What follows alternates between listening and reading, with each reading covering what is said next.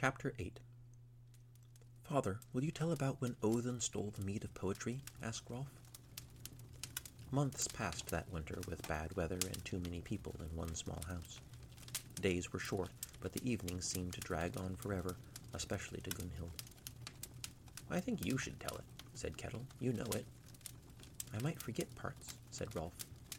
"I'll remind you," said his father. Jareth was grinding barley in one corner. Gunhild wove on the loom. The rest of the family sat around the fire, Brynjar sleeping in Thorvi's arms. Rolf felt all eyes on him and tried not to be bashful. "Okay. When the gods had finished their war, the war between the Aesir and the Vanir, they agreed to a truce by all spitting into a pot, and from that spit they made a band called berry wine. Because he came from all the gods, he was very wise and knew the answer to everything. But these two evil dwarves, named Screamer and... what was it?" "Deceiver," prompted Kettle. "Deceiver invited him to their house and killed him. They took his blood and added honey and made mead, and anyone who drank this mead became filled with poetry." Gunhild was bored and annoyed. Last winter had been just like this, but then she had loved it. She had listened to stories like this one. She had spun and sewed. The family had sung songs and played games. This winter was different, though. She wanted to talk to Jareth, but couldn't because they were never alone. She wanted to see Osbjorn, but of course she couldn't do that either. This year the family sat around the fire just as before, but Gunhild felt on the outside. The same stories that had seemed magical now seemed dull. Rolf was still telling the story. "Then Suttung the giant took the mead from the dwarves and took it back to his home in the mountain, where his daughter Gunnloth guarded it in 3 giant pots. Odin wanted all the wisdom there ever was, so he went to get the mead of poetry. Suttung had a brother named..." "Boggy," said Kettle. "And Odin went to his farm. There he saw 9 farmhands harvesting the wheat, and he showed them a magical whetstone that could make their sickles as sharp as anything. They all wanted it, so Odin threw it in the air, and they all accidentally killed each other trying to grab it." Rolf was getting warmed up now and using his voice and gestures to add to the story. Gunhild looked back down at her weaving and realized she had doubled a line of the pattern. She grumbled and began to pull the yarn back out to redo it. "Odin told Boggy he would finish bringing in the harvest if Boggy would help him get to the mead, and Boggy agreed. After the harvest was finished, Boggy showed Odin the mountain where Suttung lived, and he bored a hole with his drill into Suttung's house. Odin turned into a snake and slithered through. Inside he found Gunnloth guarding 3 pots. He turned himself into a handsome man, and Gunnloth fell in love with him, and agreed that he could take 3 sips of mead. He finished each pot in 1 sip, then turned into an eagle and escaped home to Osgarth." "Don't forget how Suttung chases him," said Kettle. "Right, so Suttung turned into an eagle too, and flew after him, and Odin was so scared he pooped some of the mead of poetry and it fell to earth, which is where all the bad poetry in the world comes from." "It's said that eagle crap makes bad verse," chuckled Kettle. "Odin escaped back to Osgarth and barfed up the mead into a big pot, and whenever you are suddenly filled up with poetry, it's because Odin has given you a drink." "He left Suttung deceived and Gunnloth weeping," quoted Kettle. "Well told, son." He slapped Rolf on the shoulder, which made Brynjar stir. Thorvi shushed him and bounced him a bit until he fell asleep again. Gunhild sent the shuttle of yarn through the loom again, and Jareth put another handful of barley in the quern for grinding. This is what most of the winter was like, until the frost began to melt, and the first green shoots began to grow.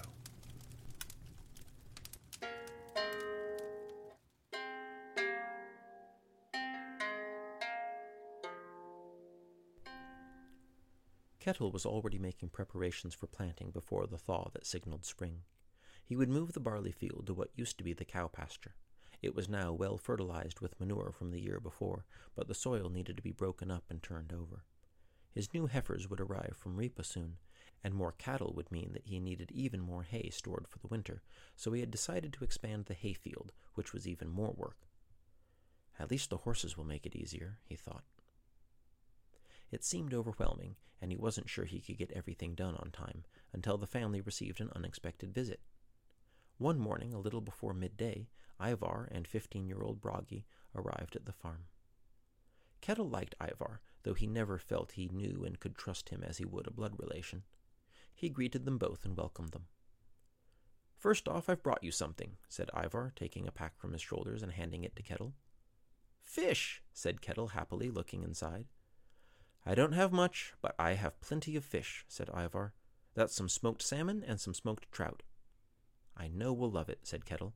"But why the visit?" "I've brought you something else," said Ivar.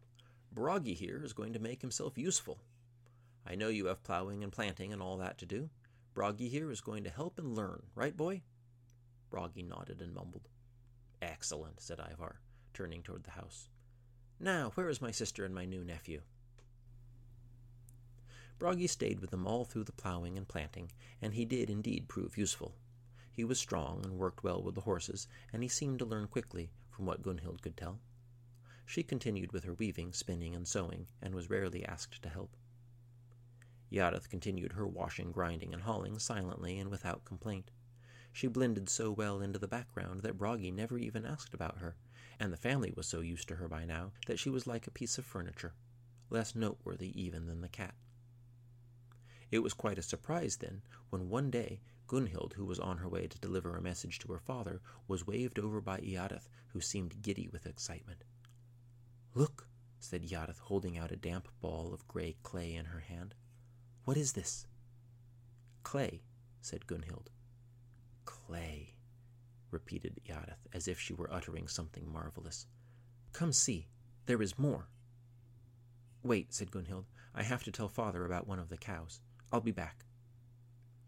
When she returned, Jareth took her by the hand and led her to the stream, and then turned and followed the stream, picking her way along the bank. Jareth was more nimble than Gunhild, and Gunhild watched almost enviously as Jareth scrambled over the logs and brush that bordered the stream on each side. Soon they came to a pool, and Jareth beckoned Gunhild to come close and look. She patted a part of the bank that was grayish and smooth. "Clay," she said. Gunhild reached out and touched it, then took some between her fingers and squished it. Jareth laughed. Gunhild smiled back, but wondered why this was so important. "I can make bowls," said Jareth. "I can make bowls and cups and—" She mimed a large pitcher with her hands. "How?" asked Gunhild. "We must cook it," said Jareth. "Very hot. Will you help me?" Gunhild considered. It wasn't one of Jareth's regular jobs, and she wouldn't be allowed to shirk those. But then again, being able to make pottery would be useful. She realized why Jareth needed her. She needed someone on her side who would intercede with her family. She needed someone who trusted her. "Yes," said Gunhild. Before she asked what to do first, Jareth was scooping up huge handfuls of clay and making a ball. She handed this to Gunhild and made another, and the two headed back to the house while Jareth chatted about what they would do next. On the way back, Jareth spoke more in 10 minutes than she had all winter. She told Gunhild how they would need buckets, and how they would dissolve the clay, strain out the rocks and leaves, and let the clay settle. The whole time Gunhild listened, amazed at how Jareth's Danish had improved. Jareth was speaking about the future, about what they would do and must do to make pots and build a kiln. Jareth was so excited that she seemed to forget Gunhild was there, and walked off ahead as Gunhild tried to keep up. Back at the house, Gunhild had to think of a way to explain the plan to her parents. She knew that if it seemed too much like Jareth's idea, or if it seemed like fun, it would probably be forbidden. So when they arrived back, Gunhild told her aunt simply that she and the girl would be making clay pots, and therefore not to disturb the buckets of dirty water that she was placing around the side of the house. None of the family seemed to notice or care at first, until the clay itself was clean and ready, and Jareth showed Gunhild how to coil and shape the clay. Gunhild loved the feel of it in her hands. Jareth clearly knew what she was doing, and soon had 3 bowls made. She leaned over and guided Gunhild's hands to show her how to keep the sides even and build them up, but then Gunhild's bowl fell apart, and they both started laughing. The laughter brought Rolf, who immediately wanted to join, so he got some clay too. An hour later, the 3 children had a collection of stoneware ready to dry. Rolf heard his father and Bragi returning from the field and ran to get them to show off his work. Kettle admired Rolf's pots and called for Thorvi, and soon the whole family was gathered around asking questions. "I found out she knows how to make pottery," said Gunhild, "so I told her to make some. I made some too. I thought it might be useful." Gunhild looked cautiously at her mother, trying to read her reaction. "I suppose so," Thorvi said. "Do you think she knows what she's doing?" "She seems to," said Gunhild, knowing, unlike her mother, that Iareth understood every word she said. "Well, it's time to start dinner," said Thorvi. "Girl, come inside." "Nobody touch my pots," said Rolf, standing up. "Gunny, when do we get to use them?" Gunhild glanced at Iareth, wondering if she would answer, but Iareth just looked at the ground. "They have to dry first," said Gunhild, guessing. "I'll let you know when they're ready." Rolf left the two girls alone, and Iareth raised her eyes. "When they're dry, we have to heat them in a fire in the ground. Tell your brother it will take 2 or 3 days." She squeezed Gunhild's hand and ran inside to start preparing dinner. Gunhild followed too, but once inside the house she noticed, as the family bustled around, washing hands and changing clothes, that Bragi was looking at Iareth. More than looking, he was watching. The next morning Bragi caught Gunhild alone and asked her questions about Iareth. How much Danish does she speak? What chores does she do? Gunhild shrugged off most of the questions. She couldn't quite see a reason for Bragi's interest and didn't trust it. As the days continued, though, she noticed Bragi continuing to watch. After the pots were completely dry, Iareth got Gunhild and explained the next step. They would need to dig a pit and gather a lot of firewood. Gunhild was excited to help, but she knew that she wasn't supposed to dig in the dirt and carry wood anymore. She could hear in her head her mother or aunt asking, "Why don't you have the girl do that? Look at you, you're filthy." It hadn't been long ago that she played in the dirt all the time, but things were different now. Rolf, however, Rolf could get as dirty as he liked. Gunhild found Rolf playing by himself, shouting threats at imaginary seafaring pirates who were apparently intent on stealing his ship. "Rolf," said Gunhild, "we can finish your pots today, but we need help digging and chopping wood. I know you're very good at chopping wood." "I'm good at digging, too," said Rolf, almost offended. "I'm good at everything." "Well, we need a champion digger," said Gunhild. She and Rolf got 2 shovels and came to the spot where Iareth had chosen to build the kiln, and she described the plan. Rolf and Iareth dug enthusiastically, and when her mother passed by, Gunhild smiled and acted as if nothing was out of the ordinary. Thorvi kept walking, mentioning only to Gunhild that the girl had better remember her other jobs as well. When the pit was finished, Iareth lined the bottom with straw, then put the pots in. More straw followed, and then a huge pile of wood on top. "Now fire," said Iareth, tired but satisfied. "I get to light it," said Rolf, and he tried, using a flint and steel fire starter. After a few tries, he turned it over to Gunhild, who soon had a roaring bonfire going. "Now what?" said Gunhild.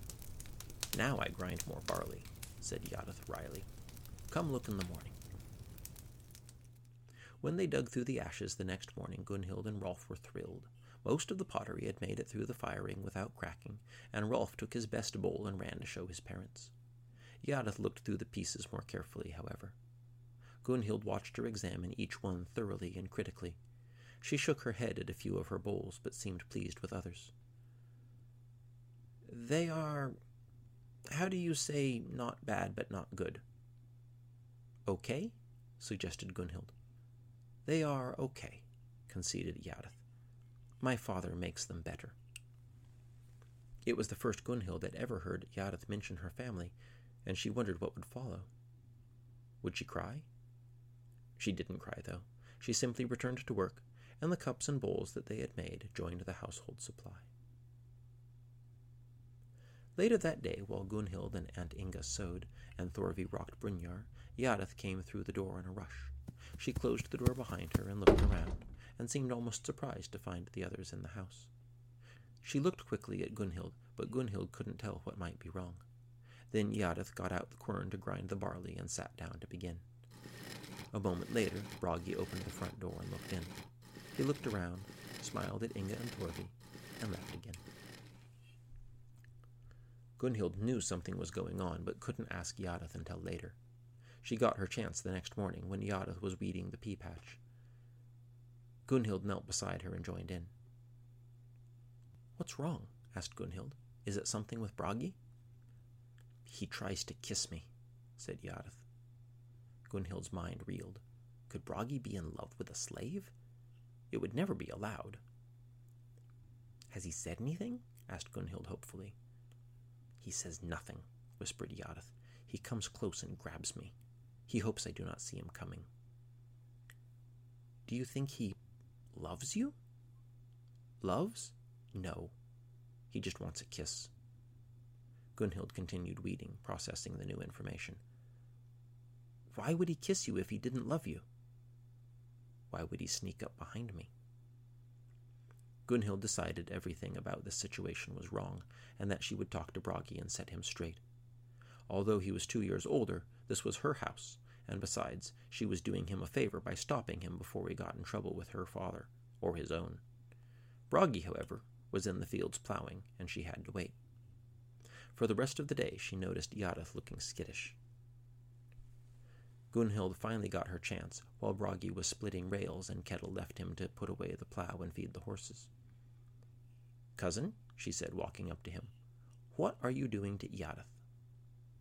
Bragi put down the mallet and wedge he was using to split the log. "What do you mean?" "She says you tried to kiss her." "That's none of your business," said Bragi, and he picked up his tools and turned back to work. "Bragi, you know you can't marry her. She's a slave. Plus, she doesn't like you."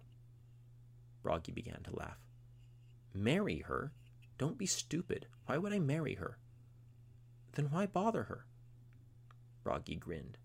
"Because she looked like she needed kissing." Gunhild was incensed. "I'll tell father. He'll tell Ivar." "Go ahead," said her cousin. "She's a slave. Why would he care?" Gunhild was furious and out of arguments, so she stomped away. Gunhild couldn't get her mind off of it, and found that for hours, while sewing or weaving, she would be arguing with Bragi in her head, but she didn't say anything to anyone. She noticed simply by Iadith's behavior that he hadn't given up. Iadith tried always to be around one of the adults somewhere around the farm. The planting was nearing completion, which meant that Bragi would leave soon, but it meant her father would leave soon too. He had talked the night before about getting an early start, and that the Jarl wanted his crew together by the new moon. "In fact," said Kettle, "some folks are already setting out to sea. Osbjorn Eriksson, you remember him? He signed onto a ship. Hrafn told me when he came by yesterday. He's headed north to Trondheim." It felt like everyone was leaving somehow, and though Gunhild was anxious for Bragi to leave, she would miss her father. And Osbjorn, was there any hope there at all? The next morning Gunhild was walking back from the latrine when she saw Iadith getting a pair of buckets to take to the stream. She wanted to talk to Iadith and figured it wouldn't hurt to help out a bit. She doubted anyone would notice. She took one bucket, and both girls walked down to the stream. "Where did you learn to make things from clay?" Gunhild asked. Iadith smiled immediately. "My family makes pots. We live in the village by Heritu Abbey and make pots." "What is Heritu? What's an abbey?" "Heritu is named for... What's a boy deer? A stag?" "Stag," said Iadith. "That's the village. An abbey is... Do you have people who..." She thought about how to make herself understood. "People who work for God?" "A guthi," said Gunhild. "A priest." "An abbey has many priests." "No, priests," she said, correcting herself. "You made pottery for the priests?" asked Gunhild. "And other people. We make bowls and cups of many sizes, but..." Iadith stopped as she realized that someone else was there. Bragi had been sitting on a log by the creek, and now stood and approached them. "Cousin, I didn't think you would be here," he said. "Were you waiting for her?" asked Gunhild. "I'm waiting for my kiss," said Bragi. "She hasn't given it to me yet." "Why are you even bothering her?" asked Gunhild. "She's a slave. Aren't there girls back in Ripa?" "None that I've had the chance to kiss yet, but this one will do." Bragi began to walk closer. Iadith visibly tensed, and Gunhild felt her face flush. "But why her?" she said. "Because she's a slave. She has to do what I want." Suddenly Iareth bolted and ran back toward the house, but Bragi pushed past Gunhild and quickly caught her. Gunhild stood mute while her cousin tackled Iareth and held her down and kissed her. Then he stood up and grinned. "Next time, don't run," he said. "You're an idiot," said Gunhild, though she still didn't move. Bragi simply shrugged his shoulders and continued smiling, and walked back up the hill. Iareth stood up too, shaking slightly. With Bragi gone, Gunhild was left with nothing to say. Iareth picked up her bucket and walked the rest of the way to the creek, not making eye contact with Gunhild. Gunhild got her bucket and followed her. Whereas before she had felt angry, now she felt only shame. Iareth didn't talk on the way home.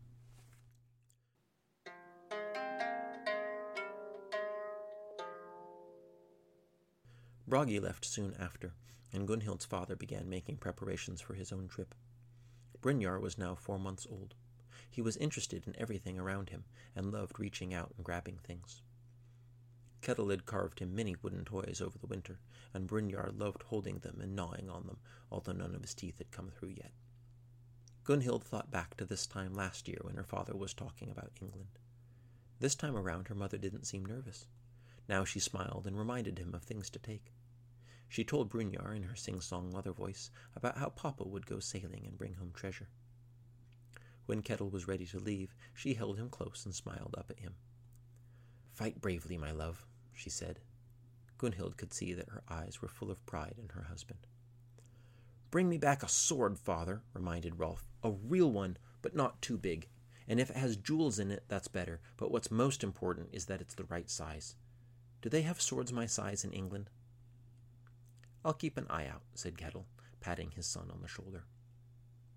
If Iareth had any thoughts about Kettle's departure, she kept them to herself.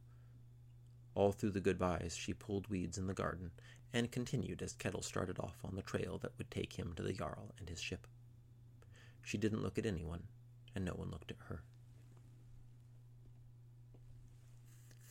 As spring turned to summer, Gunhild and the rest of the household settled into a routine that rarely wavered.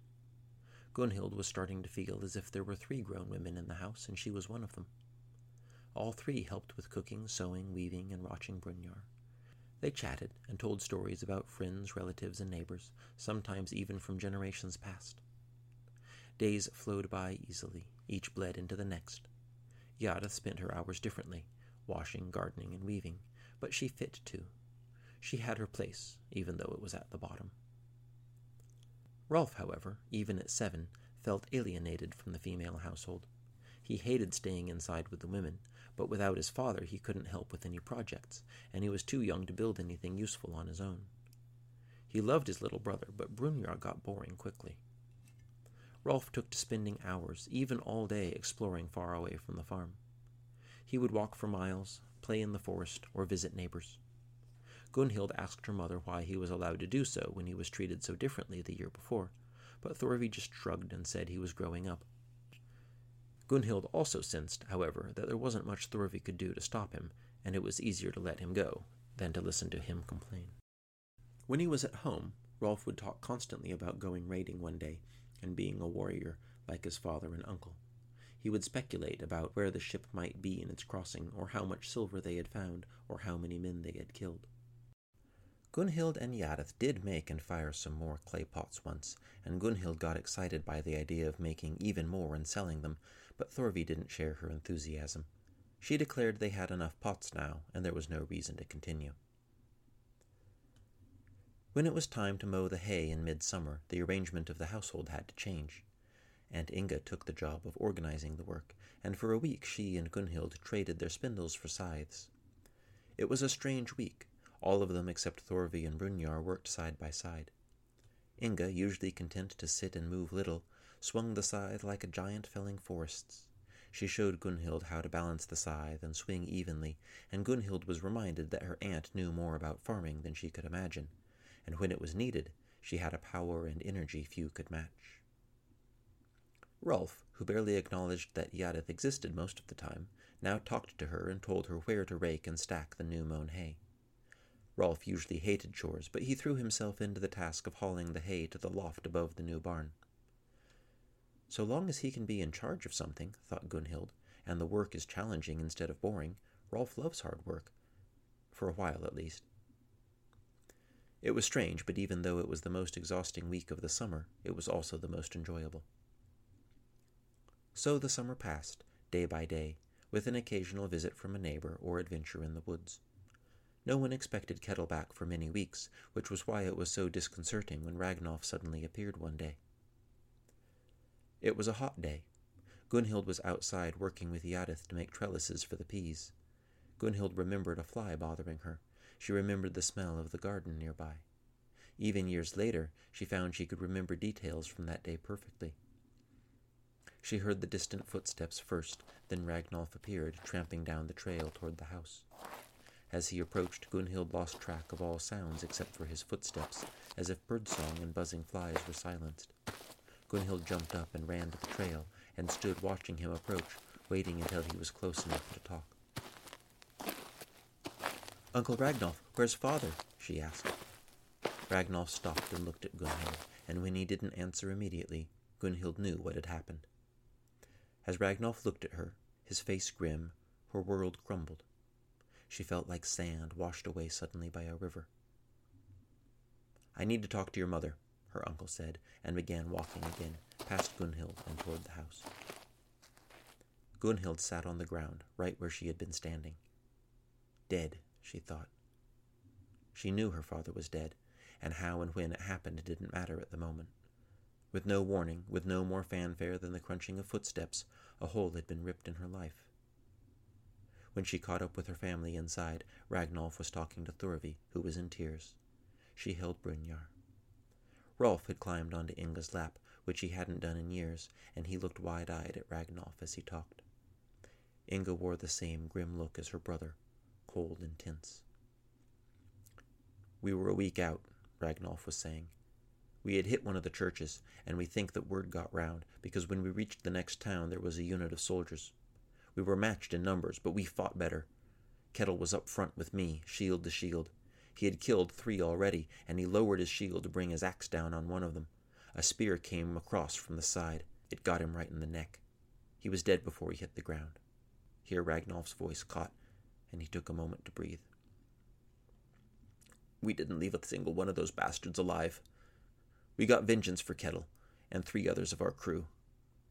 Gunhild realized that Ragnolf would not normally have used a bad word in front of Thorvi, but this was his way of showing her how sorry he was. "We buried them on the beach," said Ragnolf, "and made sacrifices to Odin. Kettle's probably drinking in Odin's mead hall right now." This was meant to comfort Thorvi, of course, but it didn't have any effect. Thorvi continued crying, and Ragnolf turned his attention to his sister and nephew. "I brought his share home, of course," he said, producing a pouch of coins. "And also this." Ragnolf reached into his pack and brought out a small sword in a leather scabbard. "He told me he was going to bring this back for you. He said you asked for it." Rolf nodded silently and took the sword. Gunhild watched the two look at each other, wondering what they were thinking. She could see that Ragnolf looked at Rolf differently, as a man in training, a future warrior. It was as if Ragnolf said, with his eyes, "This is what happens to warriors, boy," and Rolf truly understood for the first time. Rolf took the sword and left the house. Thorvi was still crying, and Inga hadn't stood up or spoken, and Gunhild realized that despite what had just happened, some things still needed to be taken care of. She went to get Yadith, and they brought Ragnolf a drink, and began to make some food.